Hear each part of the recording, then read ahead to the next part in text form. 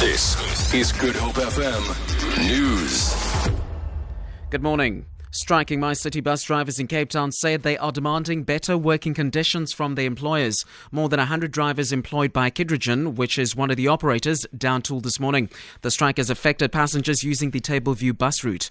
This driver, who did not want to be named, says they earn about 7,000 rand a month and this is not enough to meet their needs. He says this is not true as they are preventing other bus drivers from operating in the area. Not true. We are inside our depot. We didn't do anything out. We were just waiting for those people that we called. From the beginning in the morning we arrived here, we said we'd like to speak with Mr. So and Mr. So. Since last year, we spoke with the management, we spoke with the shareholders. We go through all the levels that we're supposed to go to. This commuter says there were significant delays getting to work. It was a nightmare this morning. I was there by the station in Zofley, Pardon Island, from 7:30.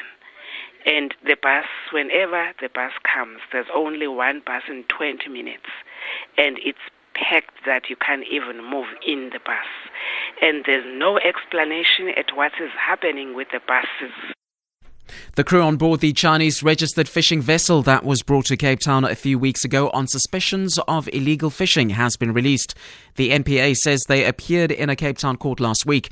The South African Maritime Safety Authority says the documentation found in their possession showed that they were Chinese nationals. The vessel is one of 9 that were apprehended between KwaZulu-Natal and the Eastern Cape coastline. That was about more than a week ago. The other 8 escaped. NPA Western Cape spokesperson Eric Ntabazalila. The case was finalized. They accused entered into a plea and sentencing agreement, and they paid 75,000, and they were released.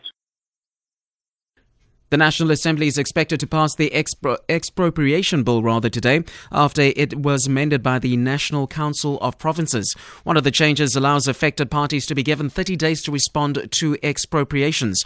One of the objects of the legislation is to empower the Public Works Minister to expropriate property on behalf of the organ state. Mercedes Besent reports.